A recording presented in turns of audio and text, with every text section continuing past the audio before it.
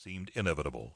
The airplane swept wing over away from the monument and then came around in another wide circle. He grinned again, pleased as much with himself as with his latest toy. And so far, he'd only been operating on low rates. Once he really got the feel of the craft and switched to high, its performance would be even more impressive. But that was for the future. For now, he had one final maneuver to perform, the landing. He kept the fighter circling overhead for a while, then set up his final approach, making sure to give the nose cone a slight upward angle and the craft itself a little more throttle to help arrest its descent. At first, the fighter responded perfectly. It dropped smoothly toward the short-cropped grass, its shadow darting along beneath it as if tied there by invisible string. But when McGowan tried to lower the landing gear, the plane ignored his command and started to angle skyward instead. Puzzled, he quickly checked the transmitter's digital screen.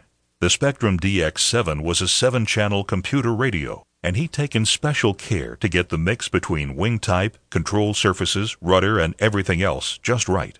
Confirming that he'd programmed all the rates correctly, he toggled the joysticks again. But no matter what he did, the aircraft stubbornly ignored his every command. He examined the transmitter for any signs of malfunction. Nothing. He made sure the transmitter was in the correct PPM modulation mode. It was. And yet, the fighter was apparently flying under its own volition, which was impossible. Briefly, he considered the likelihood of radio or cell phone interference, but that seemed as unlikely as the only other possibility. The two transmitters had somehow locked onto the same frequency at the same time.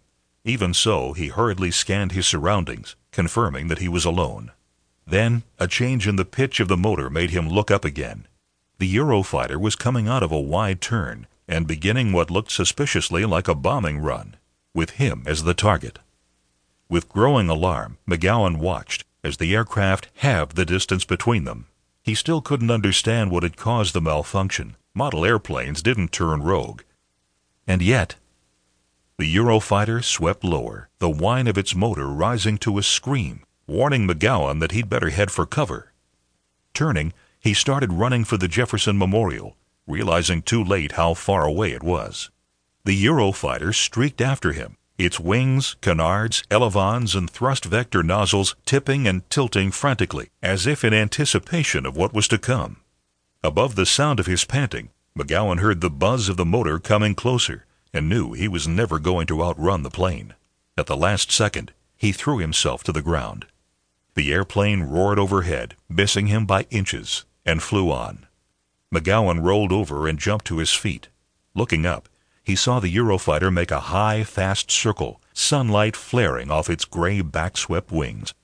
It was coming for him again. Panicked, he again started running for the protection of the Jefferson Memorial. Behind him, he heard the spiteful drone of the aircraft's motor, now flat out, rise in pitch, pushing the fighter to top speed. McGowan glanced back to get a fix on his pursuer, and froze.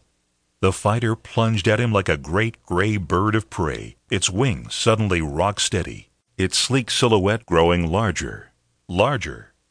Seconds later, it slammed into his face, smashing through flesh, bone, and brain, virtually decapitating him. Man and machine went down in a bloody sprawl. Both died at the same time. A few seconds passed, and then a figure stepped from behind one of the white Vermont marble columns supporting the dome roof of the Jefferson Memorial. The shadows of the other columns hid the newcomer's face, but they didn't hide the radio control system the figure had used to override McGowan's transmitter. Neither did they quite disguise the cool killer smile the figure allowed himself at a job well done.